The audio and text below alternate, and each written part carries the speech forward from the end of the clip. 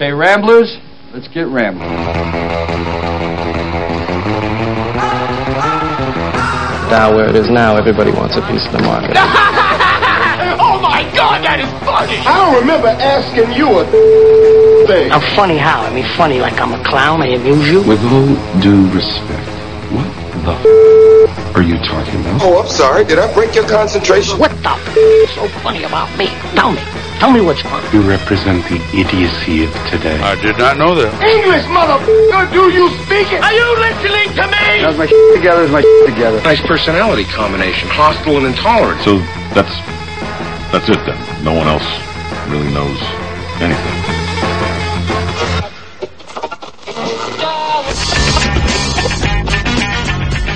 Well, welcome to Stocks and Jacks. Up to now, it's Matt Byrne on the board. S&P futures up 8.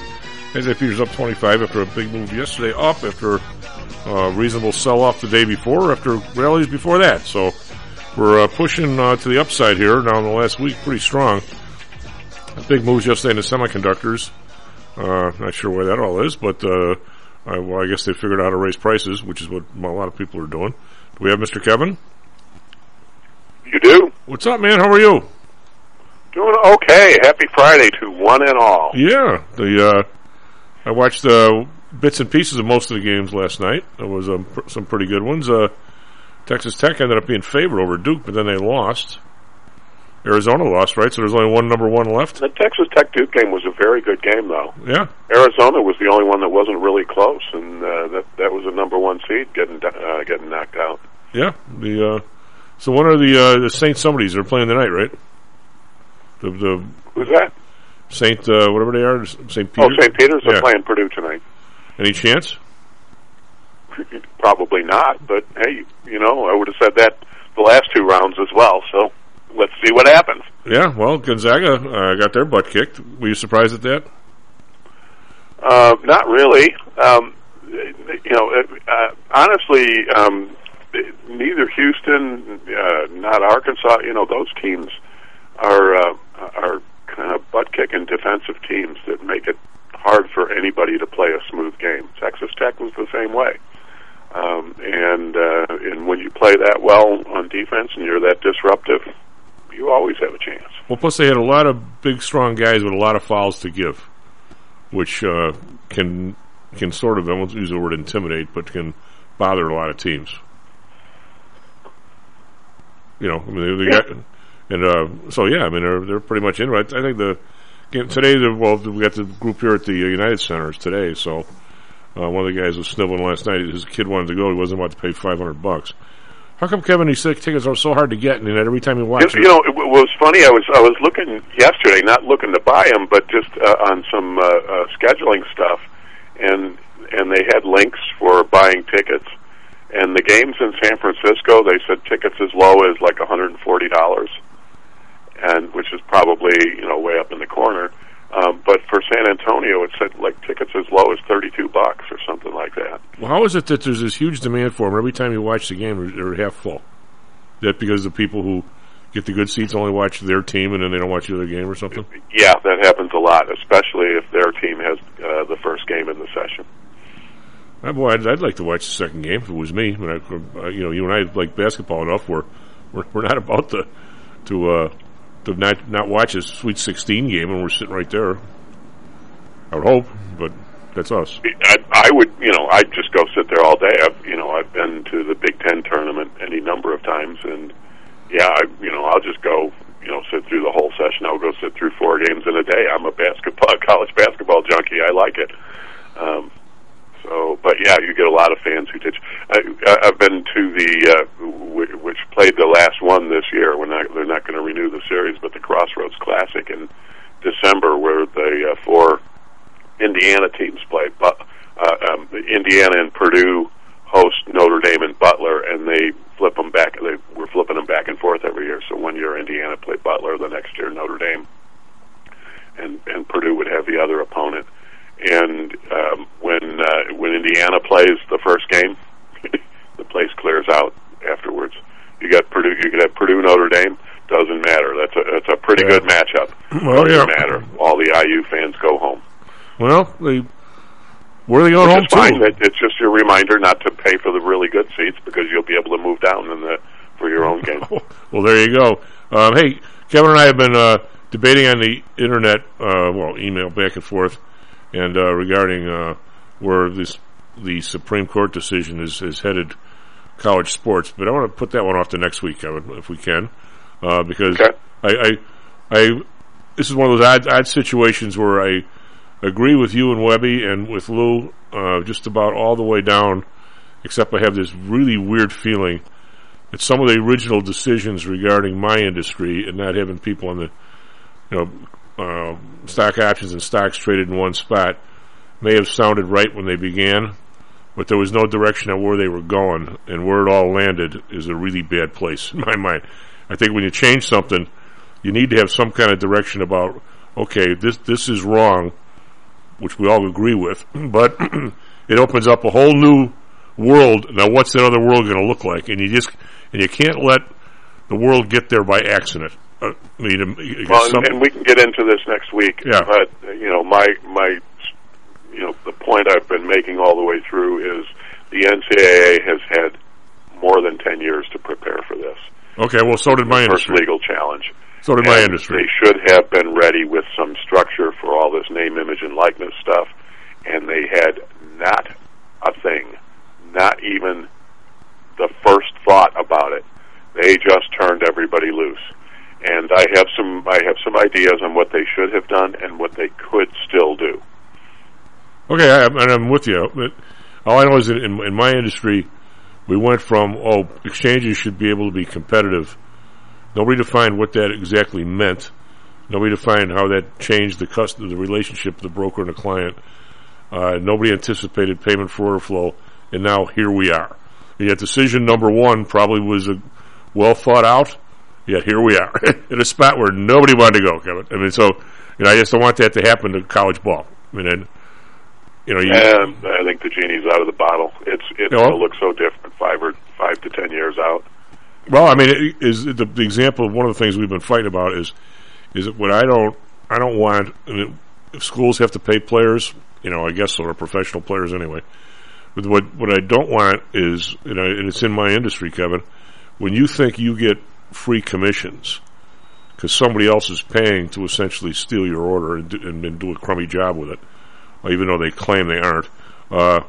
The entire, when you come down to who's paying for who, even some of our dopey congressmen basically were able to tell the guy at Citadel or some of the brokerage firms, wait a minute, you're not working for the client, he's not paying you. The other guy's paying you, you're working for him. And what I don't want in the NCAA is 80% of whatever money people are going to get are being paid to players by not the universities, because I can't define what that's going to look like, but I don't think it sounds healthy. And right. The university wants to maintain this extracurricular activity model because that comes with because making them employees comes with all kinds of things that they really don't want to deal with. Right. So as a result, they're perfectly willing to do the opposite of what you're suggesting. Absolutely. All right. Belay that. And yet they have set up operations in their athletic departments to organize all of this for their athletes. That's talk about straddling both sides of the fence, huh? As the old chairman of the CBOE used to say, you're carrying water on both shoulders. Yeah, that's about it. We can get into some of the specifics. So what would you like to discuss otherwise? Well, first of all, we had coming on at the bottom of the hour. But this supply chain stuff and the alleged natural gas deal, where Biden and the person from Europe were talking about prices being long-term supply and demand. I guess maybe I'll put that one off for Carl, whatever that means. When people are interfering with the supply and demand, but the supply chain article you sent, it's from. We can tweet it out, but yeah, I can tweet it. But it's from Supply Chain Digital. But it's essentially fascinating, Kevin. Not because it's anything really new, but it just kind of zeroes in on there are places in the world, for whatever reason, have supplies of something that other people need, and trade doesn't necessarily depend on you liking the person you trade with. It probably somewhat depends if you're actually actively at war with them. But there's different ways to go about doing this in different times. I mean, even if you hate the person next door, the farmer next door, if he's a better, taking care of dairy cows than you are, and you're a better farmer, you're probably going to trade him corn for milk, even if you don't like the guy. You're going to leave him in you might leave it at the fence and never talk and turn around and that kind of thing. But economics sometimes trumps whether you like people or not. As a matter of fact, a lot of times it does. Now, one of this article steps out. I'll let you talk more than me. But well, look, before you get off of that thought, yes, it does. But the thing, when was it? Was it in the fall? I taught business ethics, and one of the things I kept getting after them about is, where's your line? Where are you drawing the line? Well, right. And especially when you get into purchasing, and sourcing materials, where you draw, you can buy from slave labor. Nobody's comfortable that the line's that far. Well, where is it? And I think that's the challenge for all of this, whether it's national policy on trade, whether it's an individual company's purchasing code of ethics, whether it's your purchasing decisions and mine. That's the big issue. You always and to not be informed, to ignore information that you have available to you when it comes to that is, I think, negligent. I think it is we all have a personal responsibility. So does that mean you're never going to buy anything that's made in China? I'd do that if I could, but I don't know how to avoid it completely. But can I go out of my way to avoid as much of it as possible? Yeah, and I do. Well, you do, but I'm beset with this Quora Digest that I now become addicted to. I read their music stuff. Well, they showed a picture of a college coach or a pro coach, and he's wearing. I wonder why these guys don't wear suit and ties anymore. So the question was, that was a COVID thing. No, where everybody went casual as part of the all of their protocols and everything going on, and when they were playing without fans and so on, and they all decided they liked it. So I think I have seen one coach in a suit in the whole NCAA tournament. I said I should have remembered this, whether it's college or pro. I think maybe it's pro. You would be wrong on that, and you're very seldom wrong. And the answer was, well, assuming this guy's right, is that one of the two, I think it's the pros, you have to be wearing something made from Nike on the bench. And unless Nike makes a tie, you can't wear a tie. It's hard to believe Nike doesn't make a tie. Well, I'm sure they don't. Well, I'm sure they maybe do, but the point being is how exactly... wouldn't that make a lovely pattern, your swoosh tie? Well, oh yeah. But I'm saying I one of these days, as I'm trying to do a little bit more exercise, I'm going to get myself a new pair of shoes, and what I'm doing is I'm searching for somebody to make them here in America. Now, how the hell, does the entire NBA not care about slave labor in China? I guess not. No, and every time I see, somebody who is, is complaining about, any social justice issues, wearing a Nike shirt, I just laugh at them. Yeah, well, I think they're non-serious people. Well, the whole woke thing here, that if you even hint at a word nobody wants to hear you say, I'm not talking about a really bad one, but even regular ones, you're ostracized for life. And yet, we could go out and buy something at a discount from China, and that's okay. It's amazing how people get to define their own morality these days. What did Lou call it? It's the moral relativist. Moral relativism, yeah.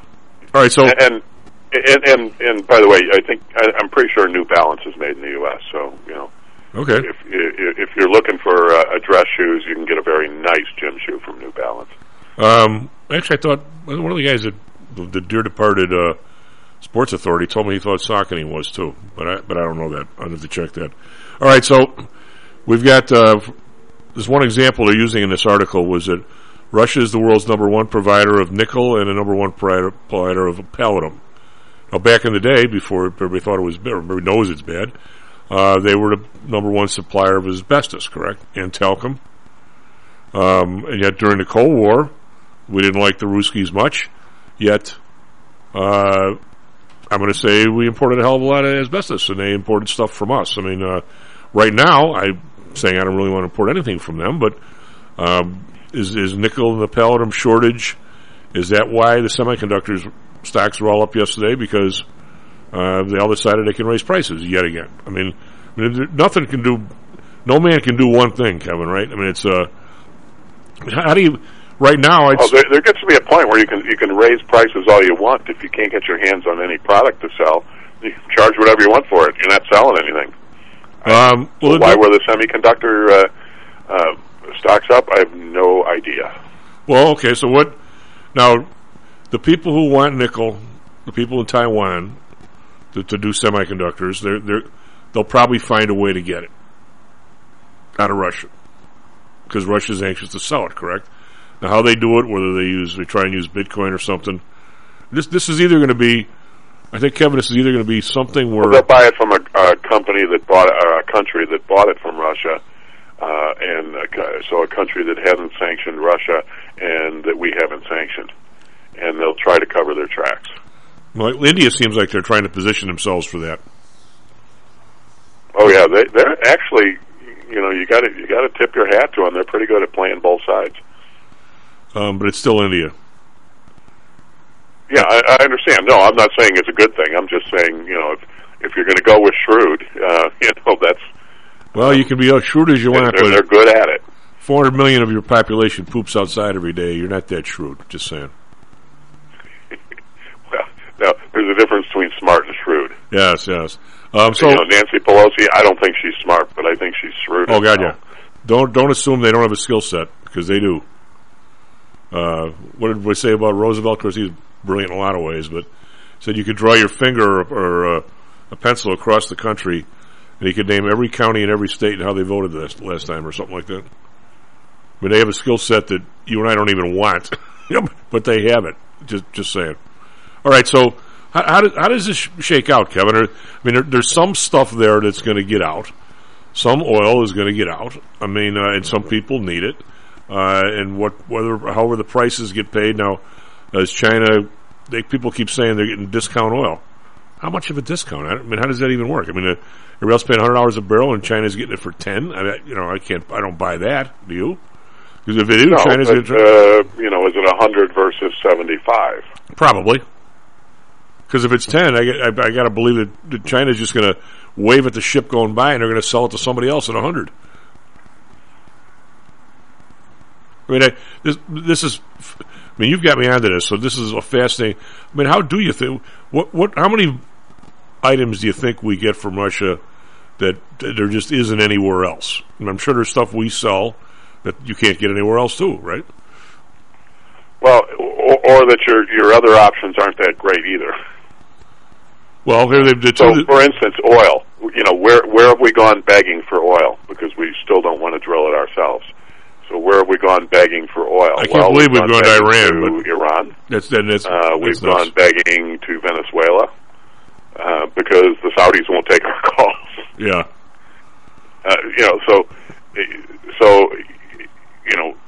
Are there other sources? Sure. Are we happy about those? No. So what's next? Well, I mean, the Saudis are. This is a time that really demands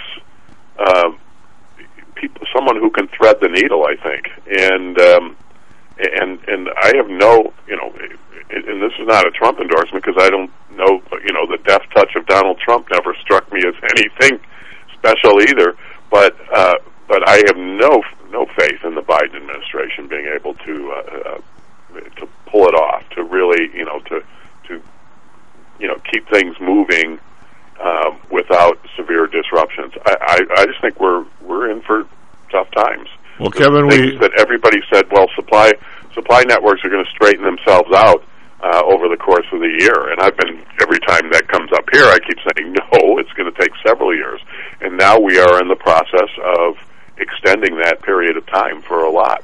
I do think the way it ultimately will shake out is you'll see more stuff sourced in the United States to the extent that it can be. Now, I don't know how that's going to fit with Green Agenda. I don't know how it's going to fit for oil and natural gas. I don't know how it's going to fit for mining. But I am pretty sure that manufacturing, and especially, when I refer to additive manufacturing, it's exactly what Lou was talking about yesterday with 3D printing, the ability to just take raw materials and make things out of it directly is a growing part of industry as well.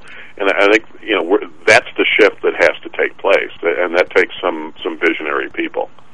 I don't disagree, and if you want to play the history card, I mean, we have had, I'd say, 3 major crisis situations in this country. One is when we started, and we had Washington, and one was the Civil War, and we had Lincoln, and one was essentially the Depression and World War II, and we had Roosevelt. So we were, if there is a big guy upstairs, he pretty much blessed us 3 times in our time of need, right? And now it looks like none of those 3 guys. He said, "I tried to help you, chumps, but you wouldn't put up with it. So okay, you got Biden." Yeah, you got Obama, Trump, and Biden, or Bush, Obama, Trump. I mean, it's. I was talking to one of my clients last night regarding the Resolution Trust and how George Bush won. Well, his buddies basically stole whatever they could steal. I mean, this idea that the minute you get to Washington, it's stealing from the government is a national sport. I mean, Kevin, I wouldn't want the job because I tell you what, I'm not a normal pursuer of going through people's underwear and stuff. But I mean, somebody's got to do it in this country. Somebody has to inject a little bit of morality someplace, somewhere, where you just don't care if you steal. It's one thing to be. I'm not naive enough, I hope, to think that in World War II, somebody wasn't getting 5% extra on making PT boat engines. But the 5% was, the extra was spent in the local bar, the local restaurant, around the local town, to the point where you almost, what's the difference? I mean, it's not right, I guess, but it's, what's the difference? Same thing with, Mayor Daley won, giving your father-in-law a job as a bridge tender that nobody else wants that job. Who cares? I mean, it's a patronage system. As long as the guy shows up and raises the bridge, I guess I can put up with it. Now, should it have been some sort of a huge system where you made sure that this guy got it, or as a test for it? I guess. But at the end of the day, it didn't really make much difference, right? But what's going on now is totally different. I mean, the amount of money that is being stolen. I mean, we're talking about people stealing money when the federal government is only taxing 40% of their budget. I mean, if there's a war on it, it's a war our own people are waging against our government. Somehow it's got to stop. Yeah, I agree with you, Tom. I don't. I think this is a huge problem, and you saw what happened when it was just an outsider. We aren't talking about Trump as the man of integrity who was going to clean everything up. We just talk about him as an outsider, and how hard they went after his administration and disrupted his ability to govern. Even though a lot of things got done, the Russia investigation, which by the way, is kind of interesting. This week he's filed a civil suit against the people involved in the hoax for Russia, and I think that's interesting because it could force some fun discovery. But that's a side note. The point is that if someone really comes in with an eye towards really cleaning it up, what's going to happen to that person? Well, that's what I sometimes have a bad dream about that, Kevin. I fought the law and the law won. Well, I fought the system, and the system can bury you. Obama was from outside the system, sort of. He was a product. He was definitely fully integrated into Chicago before he went to Washington. But but he was still an outsider, and he just became an insider. You would have to put somebody in charge like a George Marshall of like the Pentagon, and I'll bet in 6 months 40% of the people were fired. As a president, you'd have to walk in. I'd walk in. The first thing I would do is walk into the Federal Reserve meeting and say, I want everybody's resignation. I'd do the same thing with the SEC. I said, I don't know how you guys got here. I'll bet if we put Lou in charge of the veterans, there wouldn't be anybody left in the Veterans Administration in the top 30 people. And while that's true, you still have to fire the whole rank and file, too, because that's where you're going to get the pushback. Yeah, I mean, there's always got to be... It's going to be through and through. I'll bet there are good people... I'm not saying I don't want that to happen, because I absolutely do want that to happen. But it's not... I'm just not optimistic about anything. Well, it's the bureaucracy's getting like Russia. You know, which is bizarre. The S&P futures up 16 now. All we're doing is running up here. The S&P futures up 66. Whether it's the start of a new bull market or the big suckers rally, we don't know yet. But as of today, it looks like it's going up. Be right back. We should have Angelica when we come back. How much confidence do you have that your investments will make you wealthy? Do you truly know the odds? Welcome to Luckbox, the control freak's guide to life, money, and probability. Luckbox shows you how to gauge the likelihood of success before you commit to an investment or any other decision. And Luckbox is free for 1 year at luckboxmagazine.com/jocks. Each new issue dives deep into the current investing climate, separates the signal from the noise with relevant trade ideas, and equips you with cutting-edge tactics you don't already know. Luckbox is the essential magazine for proactive investors who are hell-bent on pursuing life, luxury, and happiness through sports, fitness, travel, food, spirits, music, and a whole lot more. Smart investors don't bet on possibilities, they play the probabilities. Luckbox is $7.99 on newsstands, but you can subscribe for 10 free digital issues at luckboxmagazine.com/jocks. Don't rely on luck. Get Luckbox at luckboxmagazine.com/jocks. Hello, this is Tom Howell, the Chief. Confused about investing these days? I suspect you are not alone. Investing was never easy, although at times it may have seemed so. I think one reason behind the current concern, although maybe not explained as such, is how the fluctuation in the American dollar and the associated politics is affecting your investments and your wealth. It may not be enough to make some money in your investments.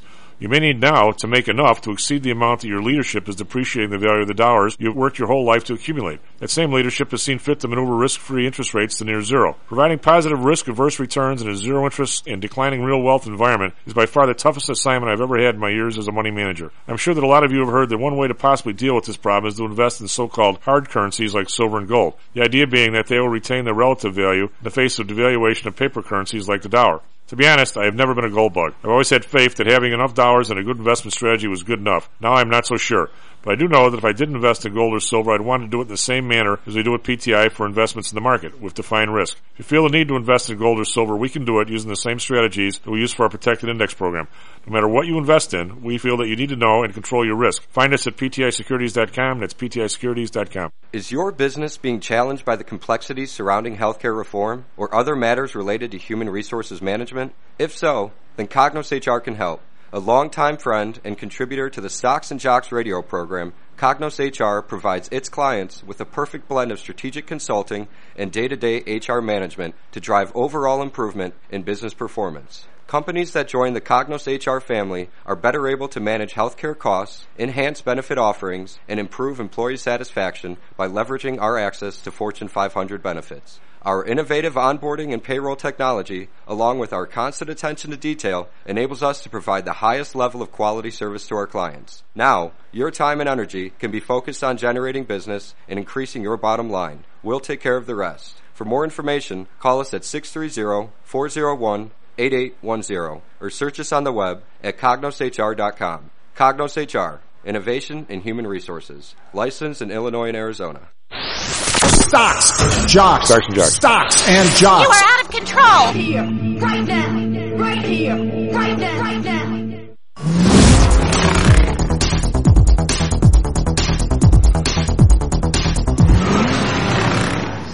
Well, welcome back to Stocks and Jocks. I'm Matt Byrne on the board.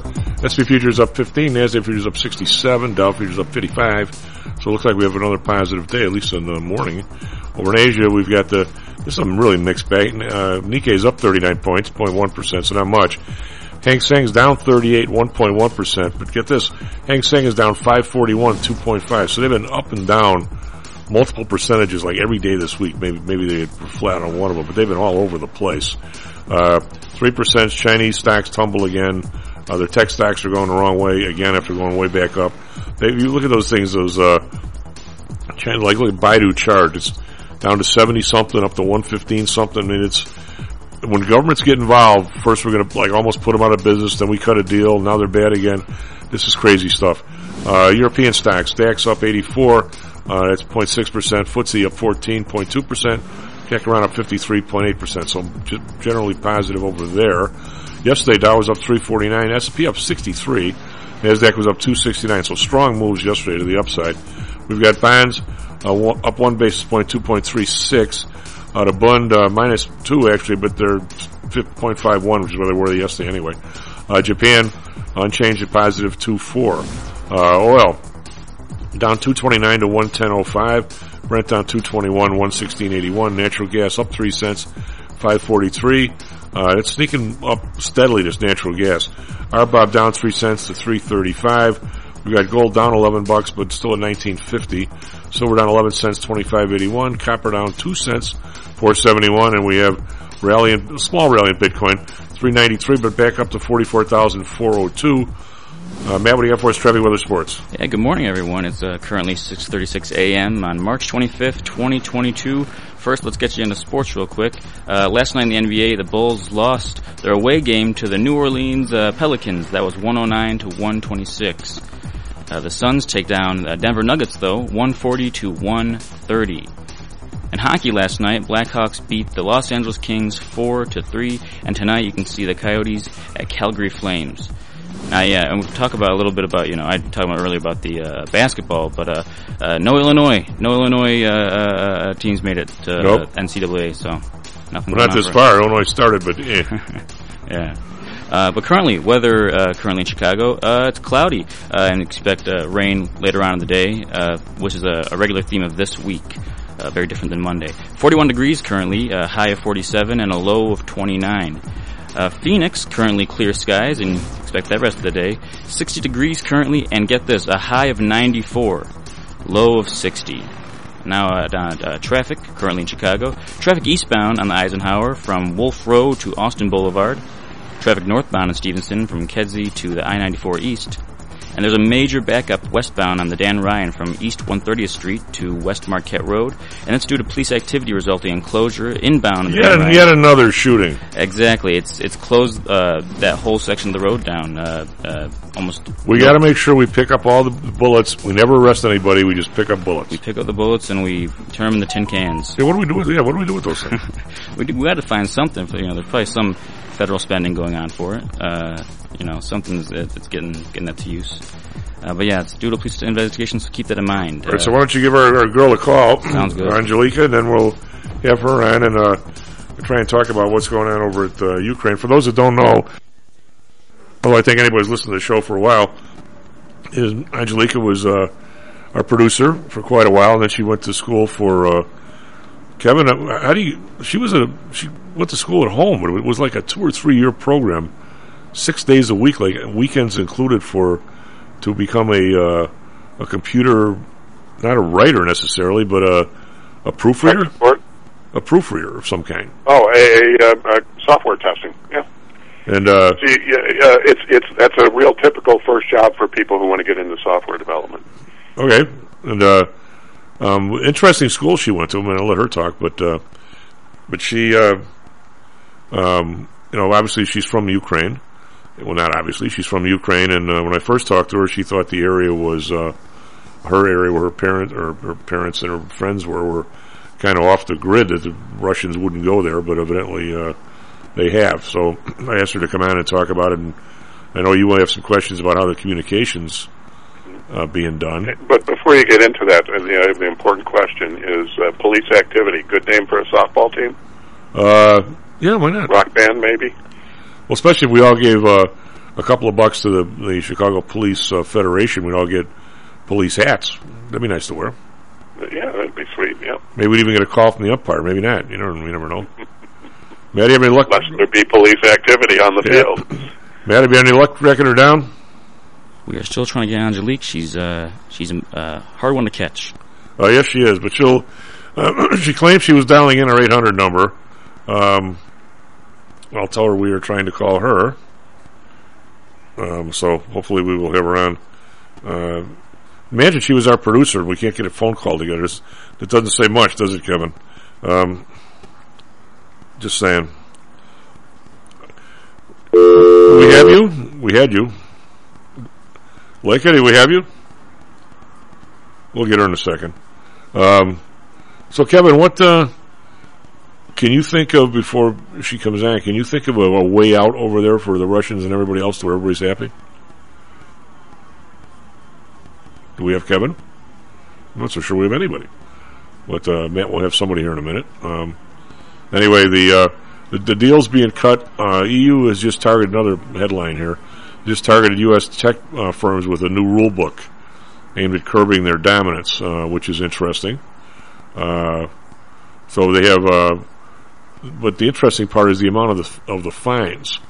The key aim of the reforms is to prevent tech giants from abusing their market position to harm smaller rivals. The so-called gatekeepers, in other words, people that have the huge, I assume they're talking about Amazon and Google and people, that violate the DMA face potential fines up to 10% of their global revenues. That's a lot of dough. Anywho, so we have that going on. We also have the VIX is. Michael talked about it on Monday. The VIX is down to 2178. So we're starting to see some diminution in people's fears in the market. Angelique, do we have you? Hello. How are you? Can you guys hear me? Yes, we can. Can you hear me? Yeah, I can. How are you? Well, I don't know. So far, I'm fine. But, situation is really difficult, but we are resisting. Yesterday was exact month since full-scale invasion. Yeah, when we first talked, you said that the area you came from you thought was kind of out of the line of fire. Did it turn out that way, or are these guys going everywhere? It's not safe everywhere, but for sure, like north, east, and south parts are the most critical. And actually, my city is occupied. Really? For a few weeks now, because it's by Crimea, so it's next to Peninsula. We was next in 2014, so a lot of weapons and like tanks coming from there. Well, they tried to, but there's a story. Did you guys hear about Chernobyevka? No, that's why I was dying to have you on. First of all, just a way of introduction, everybody knows Angelique was our producer for a while. She went on and got like real jobs. And I'm going to say she was very popular. People still ask me about you. What, is she coming back? Can she give us a day once in a while? And everybody remembers your sports reports. The best one was Bulls lose. Why does anybody care? All they do is lose. I don't know if you remember that. Did it change? No, we have it on tape. We'll send it to. Hey, so you're near the Crimea. Tell us about the tanks, and then you also got to tell us how people are communicating over there and how you're finding all this out. Oh well, the connection is bad in my town, and of course in Mariupol. Mariupol is under siege for 20-something days, and this is horrible. People like who are not there, like who have families and like friends. I don't even know how they feel because Mariupol is on the constant bombing, and it's they bomb everywhere. Just houses, hospitals, kindergartens, everywhere, and they even bombed a bomb shelter where was as children. Huge war letters you can see from the sky, and they bombed it there. It's over 3,000 people died. Wow. What is there's no gas, no electricity, no food. They don't let any humanitarian help there, no food. People, when it was snow, people had to melt snow to drink water. This is a catastrophe. What And is there any resistance? They're trying to organize green corridors. They say, okay, we're going to let them out. We're going to do green corridor, and then they shoot at the corridor where people trying to evacuate. Well, so in some areas, allegedly, the resistance is doing pretty well. In this area, it doesn't sound like they're doing so well. Yeah. Yes, we're actually fighting really well. And yesterday I saw an article, I don't know if it's British or American magazine, but they're saying Ukraine has now more tanks than at the beginning of the war because we keep capturing it. When you capture them, are they because they're busted up and they don't run, or can you still use them? No, because Russian soldiers ran away. Oh, really? And they run away, or we kill them. Actually, if the whole thing somehow a miracle happened and it ended today, what's the damage? I mean, are we talking a decade to rebuild? Or are we talking? I mean, I remember Sarajevo after the war, after they had the Olympics there and everything. The place looked like bombed out Berlin. It took how many years? I mean, are we talking that kind of damage, or is it just a few areas? It's huge damage, but the most damage is people's lives that we cannot come back. We cannot, bring back. We will rebuild all the buildings, houses, but we lost. I don't know. I didn't check the last few days, but it's at least 3,000, and most of them civilians. We lost more civilians than military people because Russians. And it's not even soldiers. It's terrorists, it's murderers, occupants. So it's more like mercenaries. They're killing civilians. Well, who is the resistance? I mean, is there a Ukraine, armed division that's fighting, or is it just all people are all? I'll use the term guerrilla warfare. Is it just resistance? Everyone, all through Ukrainians, they're resisting. It's Ukrainian army. Ukrainian civilians, Ukrainian IT people, everyone is resisting. Even people with bare hands, they stop tanks. Really? Well, yeah, I'm right now, the last month, 15 hours on the phone and 15 hours checking constantly the news because I cannot think of anything else. Well, the last week is more kind of getting back normal to life, even though it's not normal. But the first 2 weeks was horrible. Well, we're talking about the administration is talking about 100,000 refugees, and Chicago has somewhat opened their arms. If somebody wanted to help on the refugee side, are you working on that too?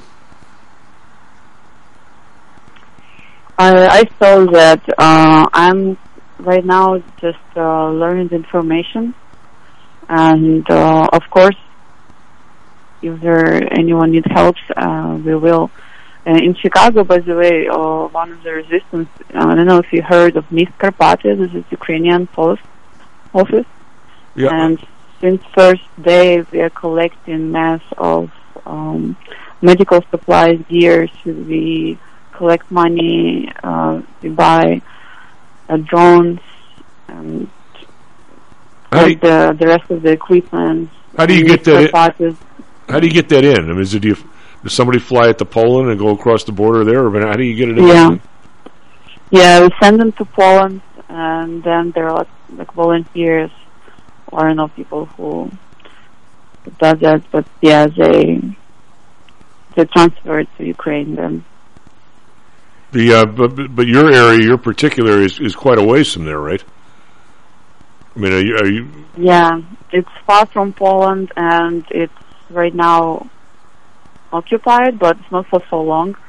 So they entered my city, I don't know, first few days of full-scale war, and they start moving towards next city, which is north from mine, northwest.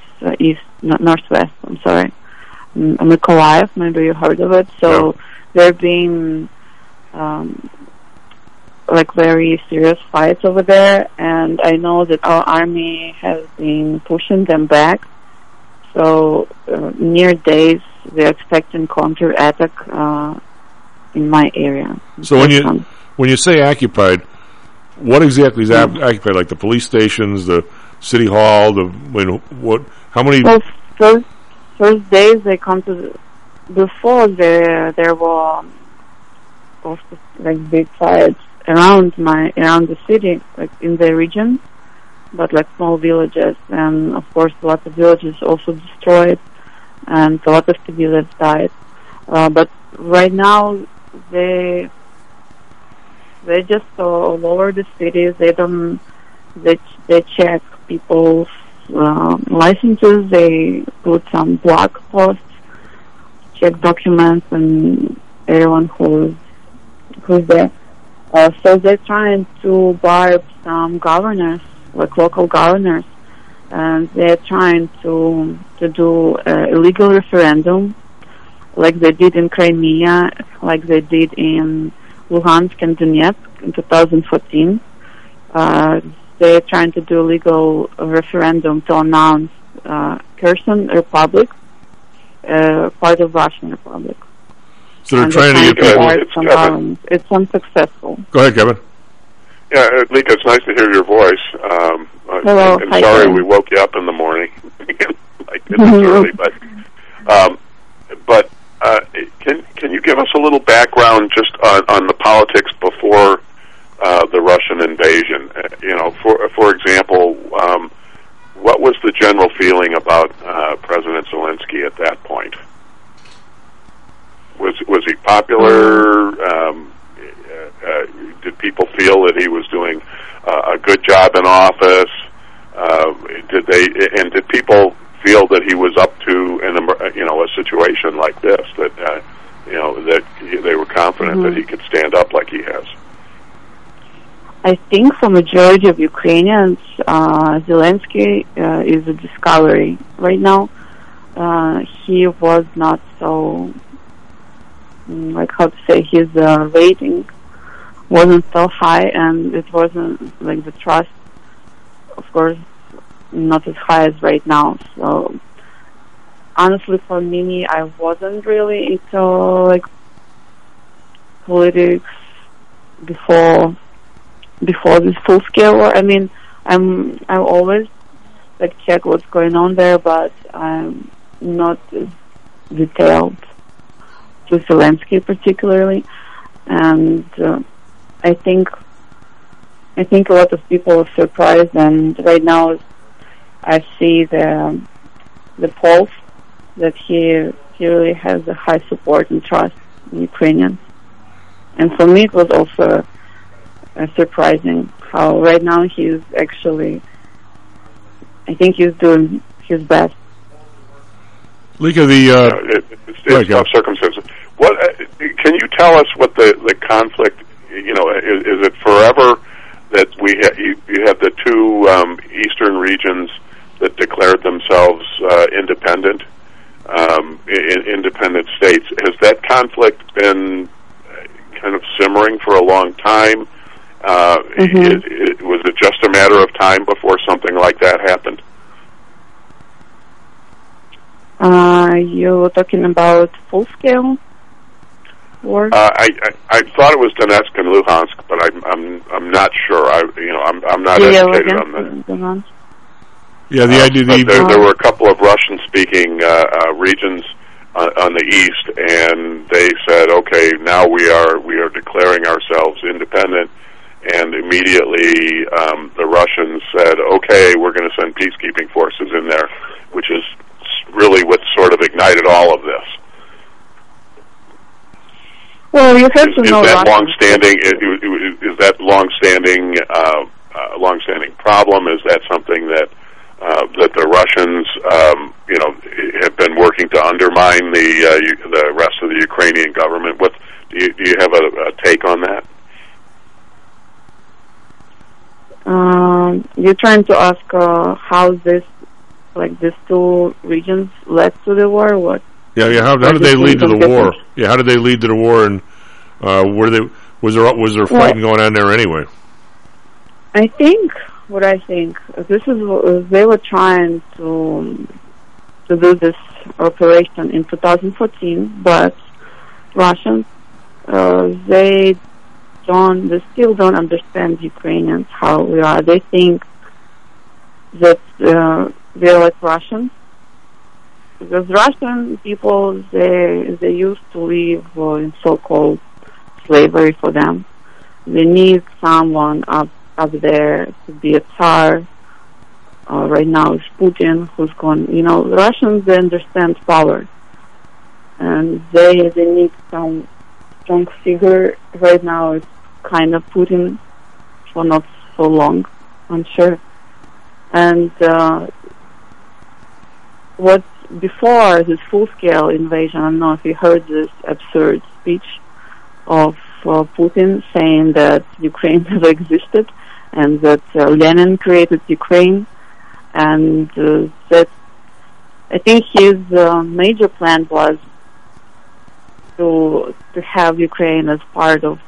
Well, he wanted to reunite all the former republics of Soviet Union, to have this Russian Empire again. And right now they're not even hiding their plans for Balkans, for Poland, and they're just threatening also the rest of Europe that they're going to come, of course, with their Russian propaganda TV. And 2014, I think they tried also to capture Mariupol, which is on the stage right now, Kharkiv, and those cities were resistant also. They couldn't make this operation the same in other cities, so they only stopped on those two, Luhansk and Donetsk. Because still, our mistake of Ukrainians that we were kind of also divided, because for a long time we were either in the side of west or east, and there was a problem that we had a lot of also people brainwashed, or the one who thought, Russia maybe is better choice. That's why. But also, in 2014 when they announced those republics, there were a lot of Russian citizens who they brought, of course, some marginals who just were trying to make money to make up a crowd for this referendum. By the way, what's the economy like? I mean, is anybody? I hard to imagine. Is anybody going to work? Is anybody working the fields, or are they going to be a total disaster in the grain crop this year? I mean, it's hard to imagine. In your town, are people getting up in the morning and going to work, or what do they do? I mean, it seems like it would be kind of hard to do that. Yeah, well, our government is trying to tell people if they can, because it's not all regions it's safe even to get out of house. And if it's safe, government encourage people to work, because we need to keep our economy, and on western side they're more likely safe. And my town also, they're trying to keep the city alive and running. Well, is the power on? Are the sewers working, or is the water working, or is it that bad? In my city, we have, thank God, we have electricity and gas and water.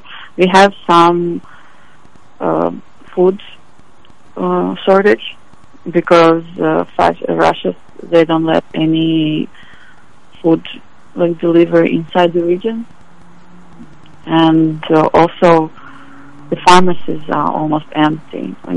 People who depend on some serious medical medicine, it's hard for them. So if it ended, but this is in my city. My city is not even that bad compared to Mariupol, compared to some Kyiv region or Chernihiv or Sumy, where they bombing with ballistic missiles, with cassette bombs. I don't know. Wow. So if it, we got to dash here pretty soon, Angelica. But so if it ended, miraculously today, we're talking about a year before the pharmacies are full, the stores are full, and everybody's back to work. It's to be at least that, right?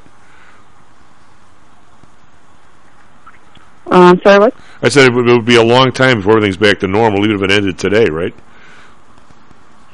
Yeah, it's going to take a time, but Ukrainians, we're united, we're hardworking, we love our country, and we're going to rebuild it really fast, I know.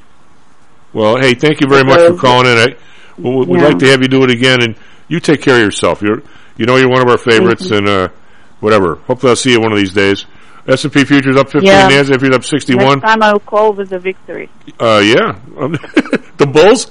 You guys support Ukraine. Well, you know what? When it becomes time to where you're working something here, you let us know, because we will help. We will. Sure. Thank you. All right, take care of yourself. Be right back, Stocks and Jocks.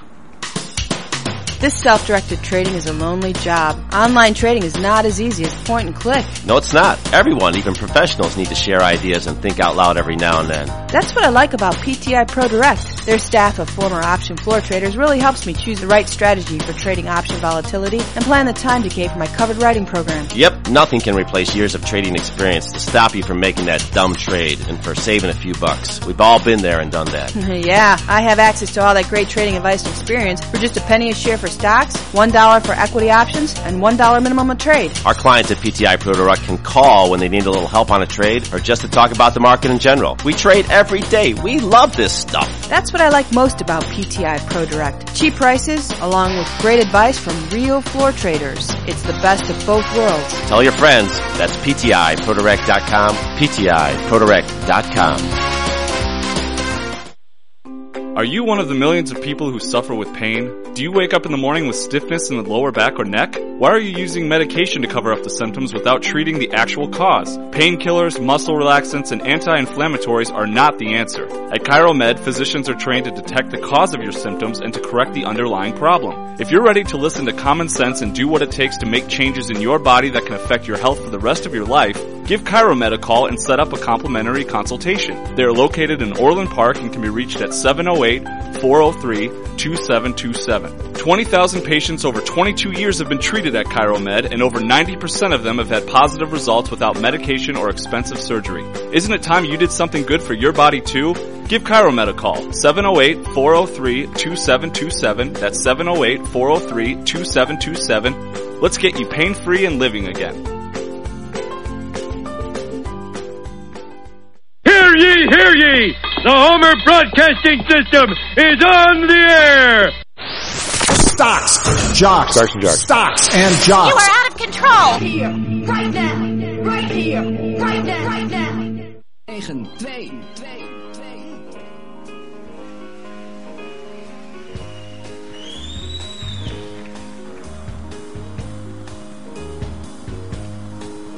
Want some whiskey in your water?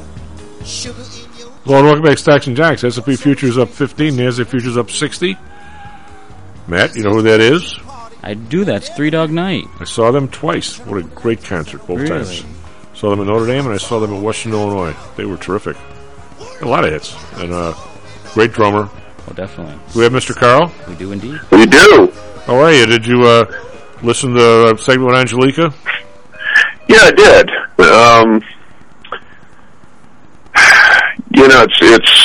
It's heart-wrenching to hear. Obviously she's not there. She's getting reports from people that are. I think she's trying to connect people over there that can't connect each other. I mean, she's working hard on this. I don't think she's sleeping at all. That's all she's doing outside of work, I think. Well, yeah. I mean, that's what happens when you have strong connections to an area that's undergoing a war. Let me just toss a little aside out here that sadly enough bears on what's going on right now. Right ahead. Albright died the other day. Yeah. All of our flags are at half-mast for the next week or whatever because she was the lion of foreign policy. This is the same woman, by the way, that after the Iraq War got up on television and said that the 500,000 children that we slaughtered were worth it. Yeah. I don't. Okay, so I think and again, anyone that's read any of my stuff over those, since this thing started, knows that I've been extraordinarily rough on both sides, and frankly, my being rough on Putin goes way, way back, because during the housing market crash, after all of the American media decided that anyone that said that people like Blankfein should go to prison for the frauds that were committed in the years leading up to that crash got blackballed, and that included me. So Lauren Lister over at RT decided that she'd have me on several times. In fact, once I actually showed up at their studio in Washington, D.C. and did an in-person appearance there. And the interesting thing is that I was told by a whole bunch of people that have, spooky sort of connections that I shouldn't go on there, because if I said anything evil about Putin, that I was likely to get a polonium cocktail at the bar that evening after I got done. Or a little jab in the calf by the umbrella. Yeah, one of those kinds of things was going to happen. And the funny thing is that I savaged him more times than I can count on her show, on his network, okay, his propaganda network. And I was not nice to to Vlad. Yeah. But unlike American media, where you get 15 seconds and then they cut your mic off, I actually got to whatever the 2 or 3 sentences. I mean, it was like a conversation that we have on every Friday. What? 2 things. I'll tell you a quick story about Angelica. Of course, when she came in, I would pick her up in the morning, right? And of course, she'd barely awake, and she got the yoga pants and the hoodie part going, and very attractive girl, nice girl, and very pleasant. And she comes in, and we do the show, and she heads home, and we're kind of just work buddies. So one year she got nothing to do for Christmas, and I said, "All right, you're coming over to Audrey's for Christmas," and it was on a weekday, so I had to come home anyway to do the show the next day. But she goes, "I'll take the train out there." And my brother goes, "No, you're not taking the train. I'll come get you." Dan's the nicest guy on earth, so Carl, she shows up, and I'm like, "Who the hell is this?" I mean, when she's going to somebody's house, she's going to be all dressed up. She's dressed to the nines. It's a beautiful dress. She's got the pearls on, and I'm going, "Who's the new girl?" And I tell you what, Audrey and her friends, and this is a tough group. These are ladies in their 50s and so forth, and everyone's a self-made. You got to be a lean dog to break into this pack. Let's put it that way. And they loved her. Where did you find such a terrific young lady? God, the world's going to be okay. We got people like that. She charmed everybody. And I'm like, wait a minute.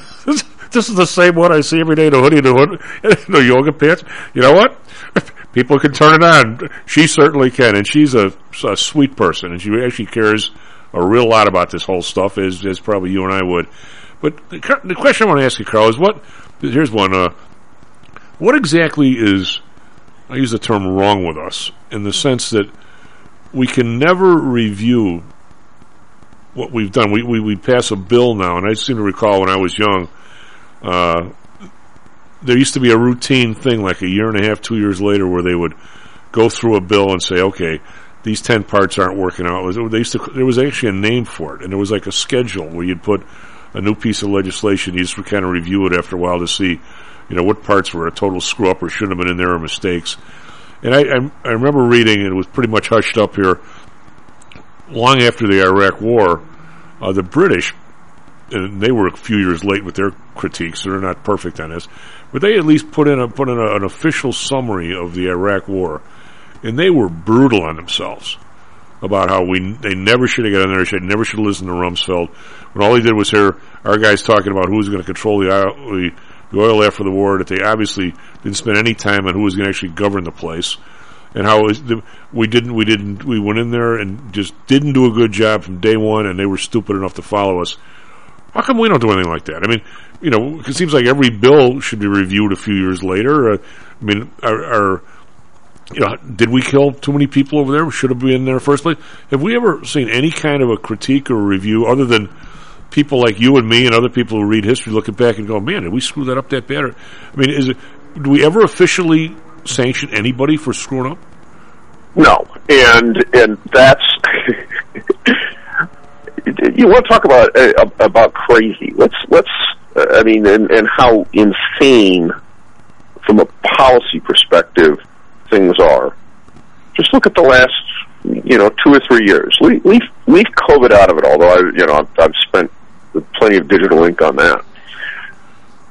How about what in the run up to the election, the 2020 election, where we have this thing in the United States. It even has a colloquial name, October Surprise, right? Where there's always something right around the corner. 2 weeks before the election, because the American public is so obsessed, and it's only gotten worse with smartphones and everything else, that anything that isn't in your face 15 seconds ago, you don't remember. And so this last election cycle, the October surprise was this laptop, right? That got dropped off because it was broken at a repair shop, and supposedly belonged to Hunter Biden. And any mention of it was spiked by the New York Times and every single social media and big tech site. I got the very first of what was a series of actions by Google that led me to split my site so that I had a non-advertising section where they could not sanction me. They started going back through articles I'd written a year, 2 years earlier, and blackballing them and sending me threats that they were going to demonetize my connection to their advertising network for things that were perfectly fine a year earlier. Okay? And all of a sudden, oh boy. Now, as it turns out, what I was able to later figure out, because the people that do this are not really all that smart, is that this wasn't actually Google itself that was doing this. There are a group of activist political organizations, and I traced one of them, and I know exactly who they are, and believe me, when I get to meet these people in hell someday, we're going to have a conversation. All right? They run around, they have some kind of a back channel API, a programmatic interface that allows them to report things into Google's infrastructure that are quote-unquote offensive. And they have a robot, this is not a human, this is robotic, that runs around tagging things and getting them blackballed. And there is a back channel that no one knows about, because as far as I know, there is no way to do this on an AdWords site, on something that has Google's advertising on it. There is no place for you to go on Google manually and say, I'm offended by this, or I think there's something wrong with it. But there is a programmatic back channel, and the reason I know this is because when you get one of these strikes, they give you the link that generated it. And the links that came in that generated this action, this so-called enforcement action, are malformed. They are not something that could have ever been found by somebody and generated by someone actually reading the site. It's impossible. And yet, because of the way my software works, it tries to be very permissive. So if you you mistype something, whatever, if it finds what it thinks you're looking for, it will display it. So that's why these went through, okay? And so what we have here is this shadow group of organizations that we do not have any identification on, although if you have the correct logging and the right technology, you can figure out who they are. That are running around doing this stuff. And there is essentially you could call them a group of censors, or what we supposedly have the fourth estate and the fifth estate. Well, guess what? This is the sixth and seventh estate. And nobody has their names, they're not out in front, they're the commissars that are unnamed, and yet they are the tone police, and if you violate what they like, then they will try to find some way to throw you off the air. You can see. I don't know if it says somebody's doing it. I know who at least one of the groups are, Chief. Well, because I tracked one of these organizations down, and they're not smart. They think they're smart, by doing this the way they're doing it. They're not as smart as they think they are. I've been running internet code and writing it and maintaining it for 20-plus years, and these people are nowhere near as bright as they believe. Well, that I would believe, but I guess the when we had the Constitution and the people at the time decided to come up with a Bill of Rights, I think people never dreamed that the censorship was going to come from within. It was always something government did to people, and that's kind of really not what's happening here. I mean, is it? I mean, a little bit, but no, not at all. Here, let's just take another example, because this is contemporary too. Okay, we're having this big brouhaha over KBJ, right? The Supreme Court nominee, and everybody wants to go off about this whole thing about the decisions that she's made as a judge, sentencing decisions having to do with child pornography cases, where some dirtbag has a bunch of kiddie porn on his computer, gets caught, and and then obviously go to jail for this. Okay.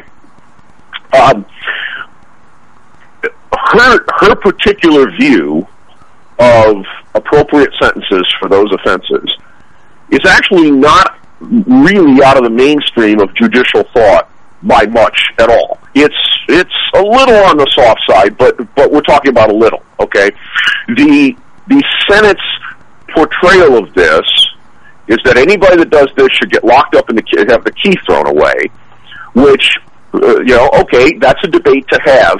May I ask why Hunter Biden isn't in prison? Well, yeah, a lot of these. Well, I refuse to believe the one guy committed suicide in jail. Well, and let's go a little further. Okay, the CEO of Disney mobilized a $60 billion corporation, to protest that the state of Florida was banning, by actual legislation, the discussion of sexual orientation among kindergartners. That's really. I mean, this whole where this is all going. I'm a real live and let live kind of guy, Carl. But I don't. In fact, a discussion with a client last night. We met and we watched the Bruins. We watched the games. We had a nice conversation. It was nice. When you work with people that are good people, it's kind of fun. I mean, it really is. And anyway, we were talking about. I said, when it comes to an ID card, he says, "What do you think about being able to decide whether you're male or?" I said, you can decide whether you're male or female all you want behind closed doors, but when it's an ID card, I'm not supposed to put down, I'm a female, I'm 5'1", I'm 110 pounds. It's an ID card, right? I mean, I'm a male, I'm 6'3", and I weigh too much. That's what's supposed to be on the card, so they can look at the card and look at me and say, "Yep, it's you," right? I mean, what am I missing here? Well, yeah. I mean, exactly. I have a passport. Okay, as do an awful lot of people. I have a driver's license. Yeah. Guess what? If the whole reason I have that is because if I want to travel internationally, some person is supposed to look at that thing and say, "Yeah, that really is who it says it is." Okay. Is this not evident and obvious from just initial? Why are we going here? And then, but you think about how far down the rabbit hole of crazy we've gone, and this all ties back to what's going on right now with Ukraine and what happened with Albright and Iraq and all of this nonsense. All right, why is it that after the CEO of a $60 billion corporation that exists for the explicit purpose of making things that are consumed by children, essentially Disney's entire reason to exist as a corporation is to make Mickey Mouse, essentially. Okay, yeah. If you think about it. I mean, in one form or another, right? It's movies, it's theme parks, it's cruise ships, all aimed at children and families that have young kids. That's what the place is. That's what the company is. And yet, why is there a single parent with a single 6-year-old kid in one of those parks? Why are they going to line up and pay that $100 or whatever it is to get in today? It's $135. Why are they there right now? It's like $135 or $150 right now. Well, but but the question stands. Yeah. Okay, I mean, what? 1% of the people that have children, or 1/10 of 1%, 1,000th of 1%, whatever it is, are creeps and pedophiles and nuts, and they're assaulting their own kids. Everybody else is a reasonable human being and understands that 6-year-olds have absolutely no interest in and no reason to be taught anything about sex in school. Right, I agree. I don't. All right, so how is this? How does this go on? And then look at what we have going on right now. All right, we have an administration that explicitly stated they are fully aware that what they are doing and the poking that we did, and as I pointed out, and I sent the links over to Kevin and a bunch of other people that have challenged me on this. In November this last year, we explicitly stated that we were advocating for the addition of Ukraine into NATO, which meant that we advocated for placing weapons with the full backing of all of the nations that are doing this right on Russia's doorstep. And we have known for 30 years that if we did that, it would start a war. Why, how long has Turkey been a member of NATO? Oh, good Lord, that was 1953, I think? But we took our missiles out of there. Well, okay, you realize that Turkey, so, you're not geographically challenged, an awful lot of Americans are. Turkey controls 2 straits that are the entrance and exit of essentially a connection from inland seas to the Med. Yeah, okay. Oh yeah, and it's almost like the Suez Canal. It's exactly like the Suez Canal. Why was it such a big deal that we had those weapons there? For that exact reason. Okay, so they were withdrawn. Was that that was the right thing to do? Who in their right mind?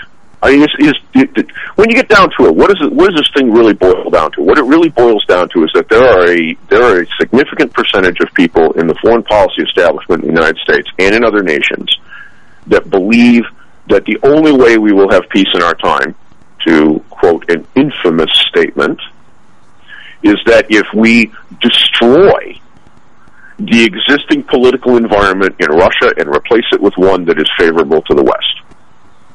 Well, I mean, a lot of people feel the same way about North Korea and China. I'm not so sure they're wrong. Well, you know what? They may be right, they may be wrong, but the guy on the other side is not a singular madman. He's backed by an entire federal assembly, and he has 6,000 nuclear weapons. Yeah, I don't disagree. Now, if in a regular world, there should be a way for the Ukraine to make their own decision to move closer to the West because the economy is much better without missiles going up 40 feet from the Russian border. There ought to be a negotiated way to do that. You would think. Well, you know what? There was a way to do that. This is what we told Gorbachev was going to happen, that we weren't going to expand NATO to the east, and that he had a buffer zone, and therefore it was perfectly okay that we reintegrate Germany, which, by the way, half of was communist, right? Yeah. Right, and that it was all right, and it would not threaten the independence of Russia as a nation. And we lied about that, ridiculously so. In 2004, we admitted a bunch of the former Soviet satellites into NATO directly, which was a wild violation of the representations we made. And you know what? The Russia kind of sort of put up with that. How does this? When you see things like this happen, when somebody, suppose they dropped you and I as a 2-headed monster in the Oval Office for 4 years, how do we even know all the stuff that is percolating through all these divisions? I mean, I've read an awful lot. This may just because people like the guy. I read a lot about World War II, and you can't find anywhere that Roosevelt was. He had to be aware, but certainly was not the pusher of the Japanese concentration camps. It's sort of, there were a few people in Congress who wanted to do it. He just didn't stop them. and there was people in the administration. I mean, if you don't actively shut these people off, I mean, it's not even. I guess what I'm asking here, it's almost like you can't even be passive about it. I mean, I said I played golf at Olympia Fields once. Well, I actually played there twice, but once I played the whole place, and it was over by pay grade, Carl. Just put it that way. I was not good enough for Olympia Field, and so the guy we're having, he was the guy who got us in. He was the member. We were the guests. I'll be exact here. We have a few cocktails, and of course he has more than a few. And he starts telling us about his time in the Far East when he actually was a Catholic priest, and he was I don't know if he was wherever he was, a missionary priest of some kind. And he was in Korea, and he was some other place, and he starts, well, I mean, in some ways he sounded like you. You would have loved to have been there. He says, when you get overseas, the U.S. is nothing more than a foreign, almost a mercenary force for big corporations. Yeah. He goes, and that's what we do. And he goes, I started to get to the part of economics where I started talking about labor unions, and someone from the CIA showed up and said, we don't want you talking about labor unions in South Korea. So, I mean, I don't see, how do you, there's got to be, all the countries in the world, we got our finger in like every damn one of them, I think, somehow. But for you and I just land in the Oval Office, that's why, as much as I can't stand the guy, I feel sorry for Trump, because I think even if he wanted to do a good job, I don't think he could have. I mean, he maybe wanted, even if he had the capability, unless he had the, the singular. I think you and I, to a certain extent, work harder than he does. I mean, if I knew I was there by myself, the first thing I would do is I'd have every 3 or 4 congressmen up to Camp David for a weekend and say, here's my plan. Where do you stand? I mean, I try and get support, which he, of course, by the time he insulted everybody, nobody supported him. Even the people who liked him couldn't wait to leave. So you can't manage like that. But I mean, I would take you and I 8 years just to find out what the hell's going on out there, much less whether they're doing what we want them to do. Well, I think part of it is this: is that if you're going to be a so-called insurgent president, which is essentially what within the political system, okay, leave the guns away, and that's how he sold himself, and that's how he got elected. I mean, if you actually look at it, that's what happened, without a doubt. Michael Moore says that. Who said that was Newt Gingrich. Well, you know what? But if you're going to do that, then what you have to do is you have to go to the American people that put you in office and make clear that you fully understand that that the Hillary Clinton arm of Washington plus the Mitch McConnell arm, that's like both sides, right? Oh yeah. Oh, by the way, they all hate my guts, and if necessary, we're gonna play 1776 on these people because you put me in office, and we hope it doesn't come to that. We don't want it to come to that. But we're going to put everybody on notice that is the set of stakes that you're playing with if you do this crap. Oh, you're like, what it reminds me of? It absolutely reminds me of the scene in The Untouchables where Sean Connery says to Kevin Costner, if you go through that door, there's no coming back. That's right. But you know what? Here's the biggest problem I have with Trump. When you really came down to the decisions that matter, there are times that as commander-in-chief you have to put your what's on the line. Oh yeah. Okay? That's the job. And it doesn't matter whether you like it or not. That's the job. If you're not willing to do that, if you're not willing to risk being potentially assassinated, impeached, whatever, if that's not if your temperament is not suited to be able to handle that and deal with it, then you have no business running for president of the United States. Well, it's hard to know that you have that temperament until it happens. It's like, well, I understand. I'm not debating that. I'm just saying that once it became apparent that was not the case, then he got savaged from every corner, because what he wasn't willing to do is get up there and give a speech like Roosevelt gave. Okay, or like a few other people have given. I mean, Lincoln, for crying out loud. Although Lincoln, I get me started on him. People like to cite them as their favorite president. I think the man was a monster, but it doesn't matter. Okay, I mean, history is what it is. the thing is that when you look at what we're facing right now economically as a result of this, and I don't know if these people in Washington have any clue. Some of the people in the Senate do, and I'm sure some of the policy wonks do. But the folks in the House and the people, the unanimous standing ovation that came from Zelensky when he gave his speech and essentially said that this was a Pearl Harbor kind of moment, or this was equivalent to the Holocaust or the Jews bombing, the Jews getting slaughtered and the Japs bombing Pearl Harbor. I don't want to throw up in my mouth that actually got that got a standing ovation from every single member of Congress. Carl, we're getting a break, but I'm going to bet you what you just talked about for the last 20 minutes, half those guys don't even know. Oh, absolutely. And what's worse is what's going to come back on us as a result of this. And I want to spend enough time on it, and I know we're going to hit the break here. Yeah, we're hitting it right now. I also want to talk to you a little bit about some of this economic stuff, because you keep, even though you don't know you're doing it, you're alluding to this being the policy. I think the people who are doing this economy has worked spectacularly for a few people. SP futures still up 1575, kind of stuck here. NASDAQ up 62, kind of stuck there. Be right back, Stocks and Jocks.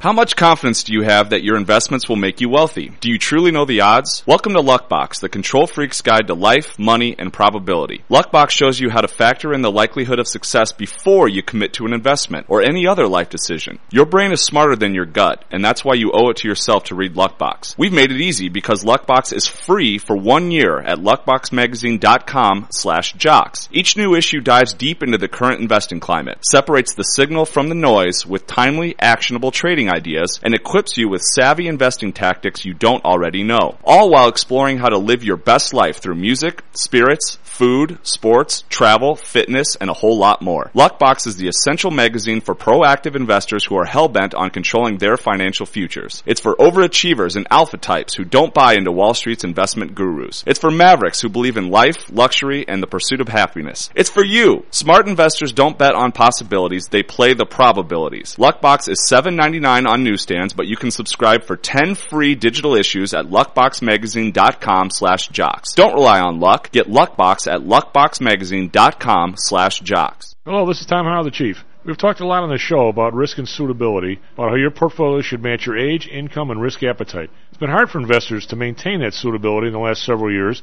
due to a Fed strategy that has driven interest rates to virtually zero. You may have even heard that the Fed was trying to drive conservative investors to a riskier portfolio on purpose, for whatever reason. I'm sure you are aware of investors that took some increased risk, such as longer-term fixed-income securities, and are now unhappy with that choice. At PTI, we've always stressed total portfolio risk awareness and tried to minimize chasing returns in a tough environment. Well, now it looks like maybe interest rates are moving more towards historical levels. Everyone needs to be aware of what that continued movement might do to your portfolio, both good and bad. We also have a stock market that seems to have stalled, at least for the short term. I think it's time for everyone to take a serious look at their goals, their risks, and their portfolios. Do they match? If not, we can help. We have a signature protected index program. We have ways to hedge against interest risk. We can make that portfolio right for you again. Go to PTIsecurities.com or call us right now. The market can change very rapidly. That's PTIsecurities.com. Hi, I'm Audrey Johnson, an owner of HomeSource Realty and a frequent contributor to Stocks and Jocks. If you're nervous about the stock market and considering diversification, or are looking for a rate of return way better than your banks, consider adding rental properties to your portfolio. Whether it's a condo, single family, or multi-unit building, I can help you select a property that meets your financial needs. Call or text me at 708-349-3456. That's 708-349-3456. Or visit my website at myhomesourcerealty.com. That's myhomesourcerealty.com. Stocks, jocks, Stocks and Jocks. Stocks and Jocks. You are out of control. Here, right now, right here, right now, right now.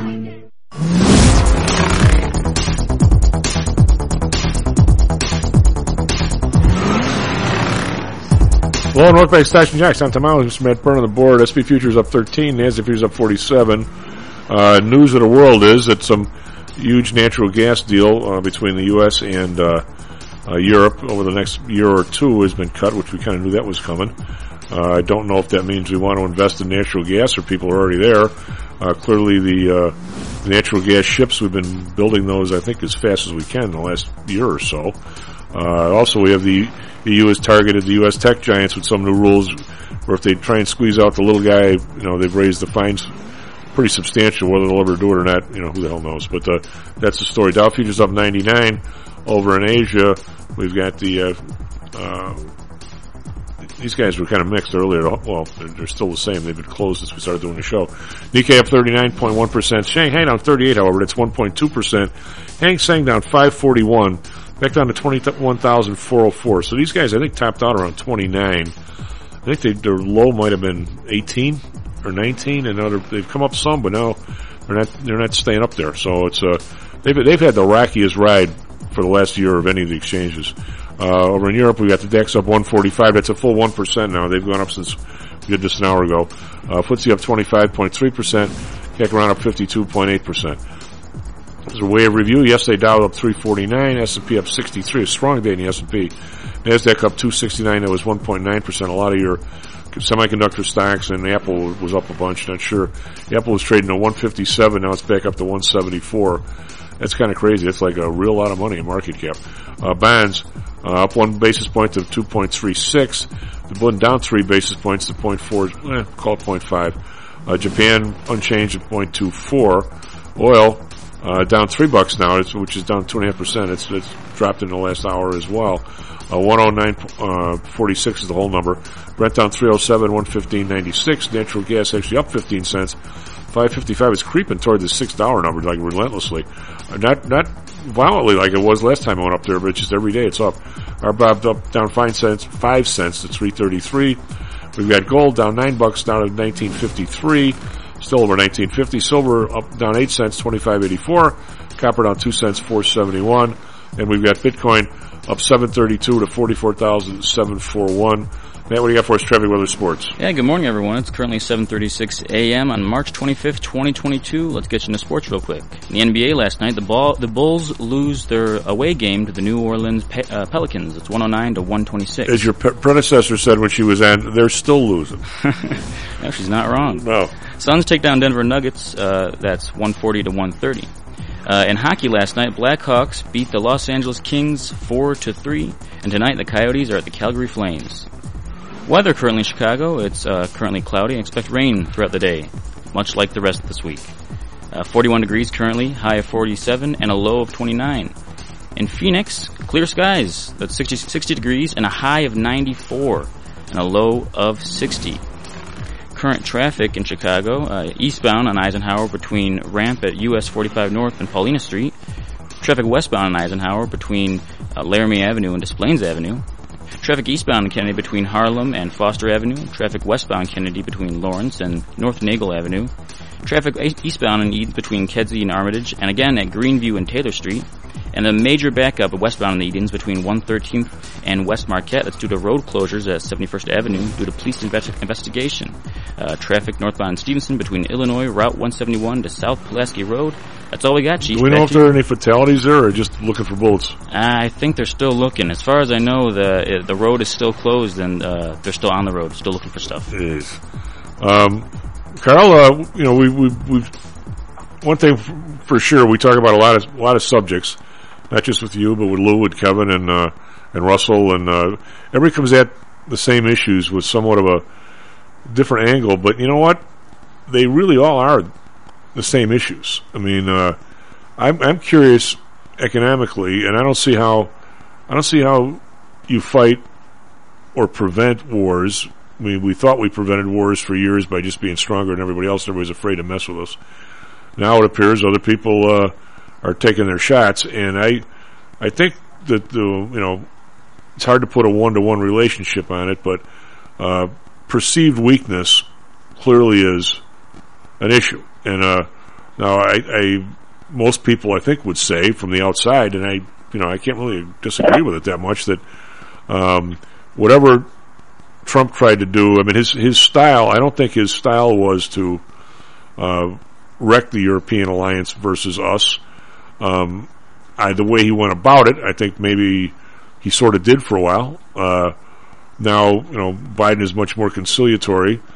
He I think has recreated that alliance. Now, whether that helps us with the Chinese arming islands and so forth, and North Korea spending 90% of their GDP on missiles instead of food and electricity for their people. I don't know. I think somehow or another we need to right our ship here, just so people don't think that we're to be messed with, because it looks to me like people are thinking that way. Well, yeah, I mean, it's the funny story that plays into this, but at an international level. Many years ago, before I ran MCS, I worked for a company that had its offices in Chicago on the wrong side of the river, headed towards 94, just on the wrong side. So the building, I won't name them, the building was a block off the bridge, right? So, in order to get to the Ravenswood L, to get back to my apartment, I had to cross over that bridge, and then, the next couple of streets over, there's the train station. Okay. So, during the business day, this is all full of business people, right, going to and from work. Well, I've been one of those computer guys for an awfully long time, and what comes with that is sometimes you're working until 11 o'clock at night or midnight or something like this, and so you kind of you do your best to knock off before the train stops running, because eventually it does. I'm walking to the train station at about 10 o'clock at night from the office, and there's a group of 3 young men of a particular persuasion who I detect tailing me. Now, the job I had at the time required that I wear a suit and tie, business attire, and it was the early spring, so I had a trench coat on over the top of it because I didn't want to freeze to death. And it was pretty obvious I was going to get mugged before I got to the train station. So I faked having a pistol, which was illegal to own in the city of Chicago during those years. Stuck my hand in the trench coat and made it look like there was a gun in there. I don't think you were all first. 3 of those thugs ran. They decided they'd rather not find out whether or not I was lying. Well, right? now they would be armed. Huh? Now they would be armed. Well, yeah. But, 3 young men against 1 dude is going to end badly if you're the 1 dude, right? So, and you don't have anything other than your hands, and, that's kind of how that was going to go down, especially when, all 3 of them are bigger than you are. So, the thing is, though, is that it was a bluff, and it was a successful bluff. But there's something to that on the international stage too. It's as I have pointed out a few times. One of the things that Trump did, whether you love him or hate him, was that he told Putin allegedly that if there was any screwing around, that Moscow was going to be a ball of expanding gas. And there's also, of course, the infamous Reagan incident that was very similar, where he was allegedly on a hot mic and said, "I've just signed a bill to eliminate the USSR. The bombing starts in 5 minutes." And the thing is that there is something in statecraft to the other guy thinking you're just a little bit crazy. Oh, without a doubt. Without a doubt. Yeah, and he never really knows if you meant it, or you're screwing around, or would you really do it? He doesn't know, and you don't ever want to be seen as completely nuts. That's bad. But just a little bit crazy is actually very good for somebody in that job, and that is part of statecraft. It's part of the deal. And so, we've lost that. That doesn't exist in our current administration at all. It hasn't existed in a while. That I'm absolutely convinced that plus the compromise. I mean, if you're sitting in Russia and you're in the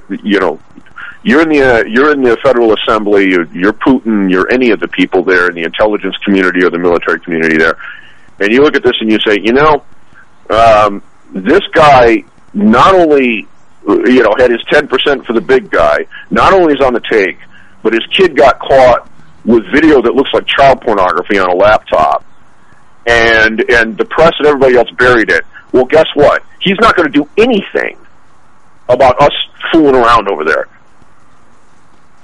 Well, that could be. I mean, there's also I go back and forth on this, Carl, because as more I've read about World War II, Eisenhower, he became the commander in Europe only because Roosevelt said he couldn't spare Marshall, so he becomes a commander over there, and he made some glaring errors. Some glaring errors that today I don't think if it would have gotten out that there was glaring errors to that extent that he could possibly. There's a fine line between expecting people to be perfect and not having any news at all. Where you hide everything, and I don't know where that line is. I mean, his practice D-Day thing, didn't more people die at that than on D-Day or damn near or something? Where they use live ammo and the timing is wrong, so the stuff landed on our own people. Plus the Germans saw it happen and sunk how many ships by submarine, and I mean it was a disaster. I mean, and yet, yeah. I mean, so I don't think today, if that's on all the news, that Eisenhower leads that. Do you? And if he didn't do that, he wouldn't be president. I mean, there's a sort of selective news stuff that's always been kind of there. I don't. Yeah, there is. It's not new, and there's a lot of people that think that this is some new thing in America with the arising of big tech and everybody having a smartphone, and you've all got your TikTok and your Twitter or whatever. That's nonsense. It's been going on forever, and it is part of the reality of a media. I mean, I've pointed out the wild-eyed, crazy slanting of reporting that occurred during the Vietnam War, which at the time that I originally heard it as a kid, I had absolutely no clue it was twisted to that sort of degree. 10 years later, I sure did, but at the time, I didn't. And so, and yet, that's fact. Okay, that's you can't argue that did that happen? Did that happen? It's historical fact. We all know this, and so that's nothing new. What I'm concerned about here, with what we have going on today, is that we've spent the last 30-plus years in the United States hiding, with the cooperation of other nations, inflationary, monetary, and fiscal policies at an utterly extreme degree. And people like to call this the petrodollar, or they like to put this twaddle about reserve currencies out there. It's nonsense. The 90% of it, there's always a little kernel of truth in every trope that gets run, because that's how stereotypes work, right? But the reality of it is that the majority of the reason that international trade is denominated and conducted in dollars is very simple. Virtually every international transaction has a relatively long timeline between when the deal is struck and when performance is completed. If you want to buy a tanker full of oil, you make the purchase, the oil has to be put on a ship, and then that ship has to sail from wherever it sources to wherever it gets consumed and gets dumped into a refinery. And that takes time. Very little of international commerce takes place in dollar terms, in gross volume terms, takes place where something goes on a FedEx airplane and is there in 48 hours. Most of it goes on a ship and is there in 3 weeks, 6 weeks, 12 weeks, 6 months. And in some cases, it has to be dug out of the ground first. And we're talking about wild-eyed, crazy stuff. Look, the process of making a single electric vehicle battery, just one, involves digging 500,000 tons of earth out of the ground. Really? What for the nickel, or for what, the cadmium? Well, so it's for everything. It's between the lithium, the cobalt, the nickel, all the different things go into it. It's when you look at the environmental destruction and damages, it is insane. But you are, just for one battery, you're literally shoveling huge amounts of planet into processes that then end up ultimately making a 1,000-pound battery pack that goes in the bottom of that Tesla. That's the reality of it. But all of this takes a great deal of time. And the reason that the dollar has been used as the transactional currency for this is exactly that. on a relative basis, and look, it all comes down to how ugly all the girls are in the dance hall when when you get to pick one. The reality is that the dollar has been more stable and less subject to expropriation by non-rule of law based things over history for the last 40 or 50 years. And so as a result, all these transactions take place in dollars, and it's not because of some wild-eyed alliance between George Soros's Open Society group. No, it's simply this. I am a producer of something. I have to have some idea of what I'm getting paid is going to be worth 6 months from now when the thing gets to the other end. And that's all it is. And the problem is that what we've done over the last year or two is destroy that. Not only have we put crazy amounts of inflation into the system on purpose, but in addition to that, we've destroyed the trust. We start sanctioning people, we start playing games with, we're going to seize this, we're going to seize that. We just had Canada do the same thing with people who were politically unaligned with whatever the Trudeau administration wanted to do. All of a sudden, your bank account has been frozen and all your money's gone. And we have people in the United States talking about getting rid of currency and having a digital, able to be shut off with a push of a button dollar that the Federal Reserve has control over, which means the government has control over it. And what have we done for the last 30 years? We have ended up with all of these dollars, these credit dollars that Congress has admitted in deficit spending, and they're all parked overseas as a result of this transactional process. And as GDP expands, the amount of that parking goes up.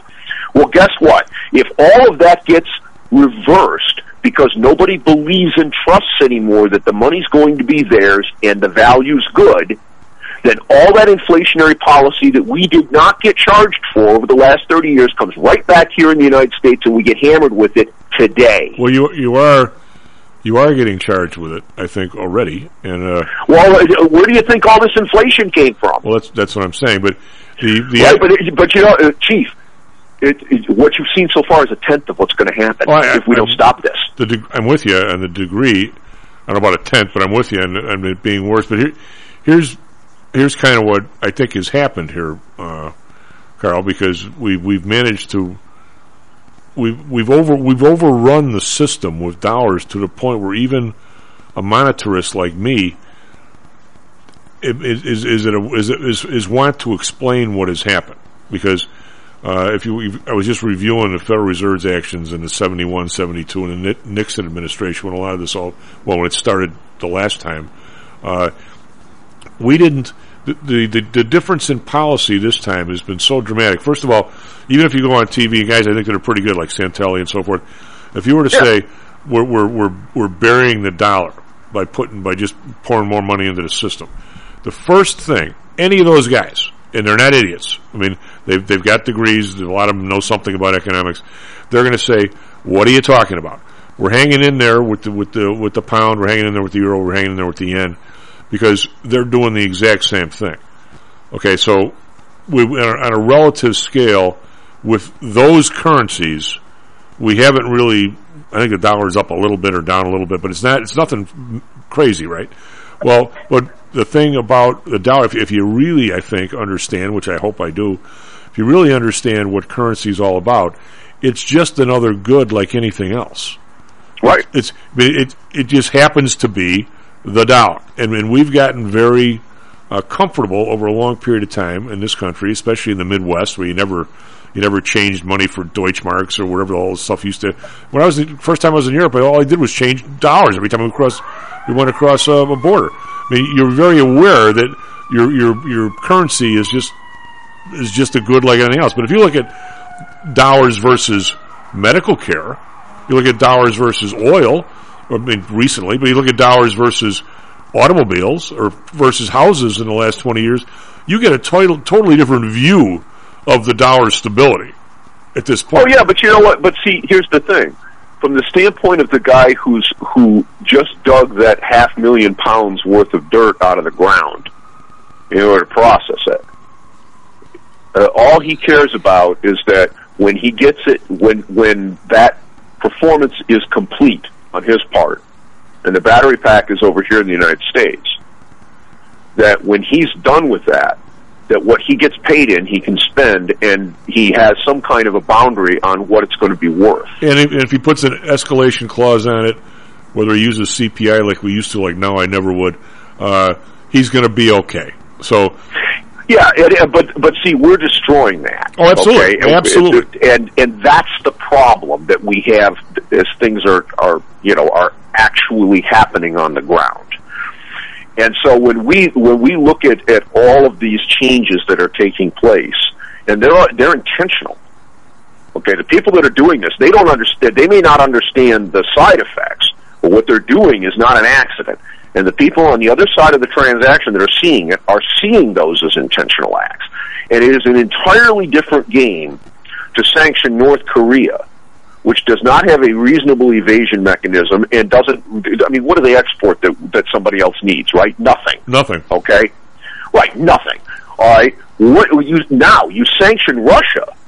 What does Russia export that other people need? Well, natural gas, obviously. And by the way, the blabbering idiots that are talking about, well, the United States can supply it. No, we can't. LNG is a terrible transport mechanism. It's expensive as blankety blank. Natural gas is not fungible like oil is, because you cannot transport it over large distances by any other reasonable way than pipeline. That's just the way it is. I don't care whether you like it or not. Those are facts. And so you've got that. The other problem you have is that Russia is not just a nickel source. They're a major source for things like potash and the other elements that go into fertilizer, without which you don't have any crops. And oh, by the way, Europe uses about, I think it's 4 or 5 times on an acre-foot basis the amount of fertilizer that we do to maintain their crop yields. Biden came out yesterday and actually admitted that he expects famines in significant parts of the world as a result of what we've done. I don't think he or we are ready for what happens when that happens. Well, I mean, you think there's only one war? That's what I'm saying. Excuse me? There's going to be a war everywhere where people can't eat. Well, that's what I'm saying. My brother, president of PTI, and a really, really bright guy. You never can say that to your brother's face, right? But I can say it when he's not listening. He keeps me apprised of world price of grains and stuff. And when we have unrest, and I've said this a few times, I mean, the Arab Spring just happened to coincide with an inflation spike in grains. Would they have a drought someplace or something? Just happened. Yeah, just happened to coincide. Everybody's pretty. I'm going to say pretty fat and happy here. Everybody likes to be fatter and happier, but the fact is, like Dan tells me, that's his name. He said, in most of the world, when the price of the cereal ones you want, cereal means grain, right? Right. When the price of cereal column goes above $5, that's the amount that somebody like eats per day.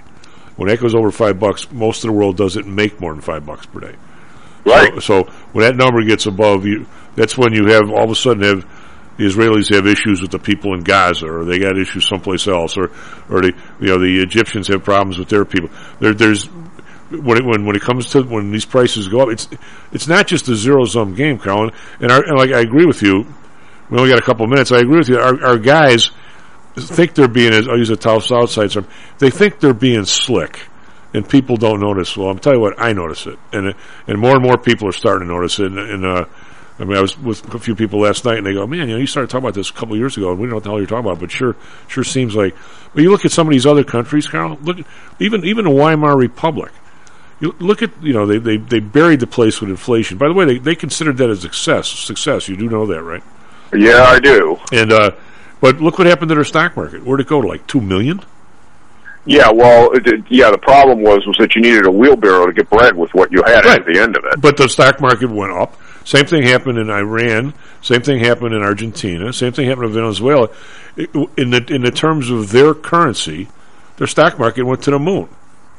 So except that what you had didn't buy anything, and as I've pointed out to people repeatedly over the years, I don't care how many dollars you have. I care what you can buy with them. Well, I mean that's what I think. If somebody would have grilled me about all the supposed digital currencies, they're barking up the wrong tree, Carl. I think if somebody were to say, here's a currency based on, every dollar is a cup of oil or something, I wouldn't be a bit surprised that in 10 years that currency became a serious way for people to do business with. But the currency is not supposed to go up 10 and 20% a day like Bitcoin does. What is that? That's a fake stock. That's not a currency. Well, it's a speculative instrument. It's like anything else that is used for speculation. But currencies are not supposed, and that's where the mechanism breaks down. Because, like I said, the reason it's used for international trade is simply because it takes time to perform, and you need something that's stable so you know how much you're going to get. Well, absolutely. Carl, have a nice weekend, buddy. Is your team? Do you have a team, and are they still in it? I don't really. I really don't care about the whole March Madness nonsense. So, well, this year's a little bit interesting. Look at the economic influence. Talk about this next week. The economic influence of this transfer portal. Somebody wrote 2 weeks ago, that there are 15 teams that could win now. Where it used to be 4 or 5, and we lose Purdue tonight. We got no number ones left, right? Well, yeah. There you go. All right, bud. Take care of yourself. Have a nice weekend. SP Futures up 14. NZ Futures up 47. Nice job, Matt. Back Monday, Stocks and Jocks. Stocks and Jocks is brought to you by PTI Securities and Futures. Go to PTIsecurities.com. PTI Pro Direct. Trade for as low as a penny per share and $1 per option contract. Learn more at PTIProDirect.com. Nadex. Offering an intuitive way to trade the financial markets. Visit Nadex.com. HomeSource Realty. Call Audrey Johnson at 708-349-3456. Hamzy Analytics. Listen to Fari Hamzy every other Thursday and visit HamzyAnalytics.com. ChiroMed. Back or neck pain? Schedule a complimentary consultation by calling 708-403-2727. DAX Research. Tune in for David Andelman's technical analysis on Mondays and Thursdays and call 1-800-821-4968. So that's it then. No one else really knows anything.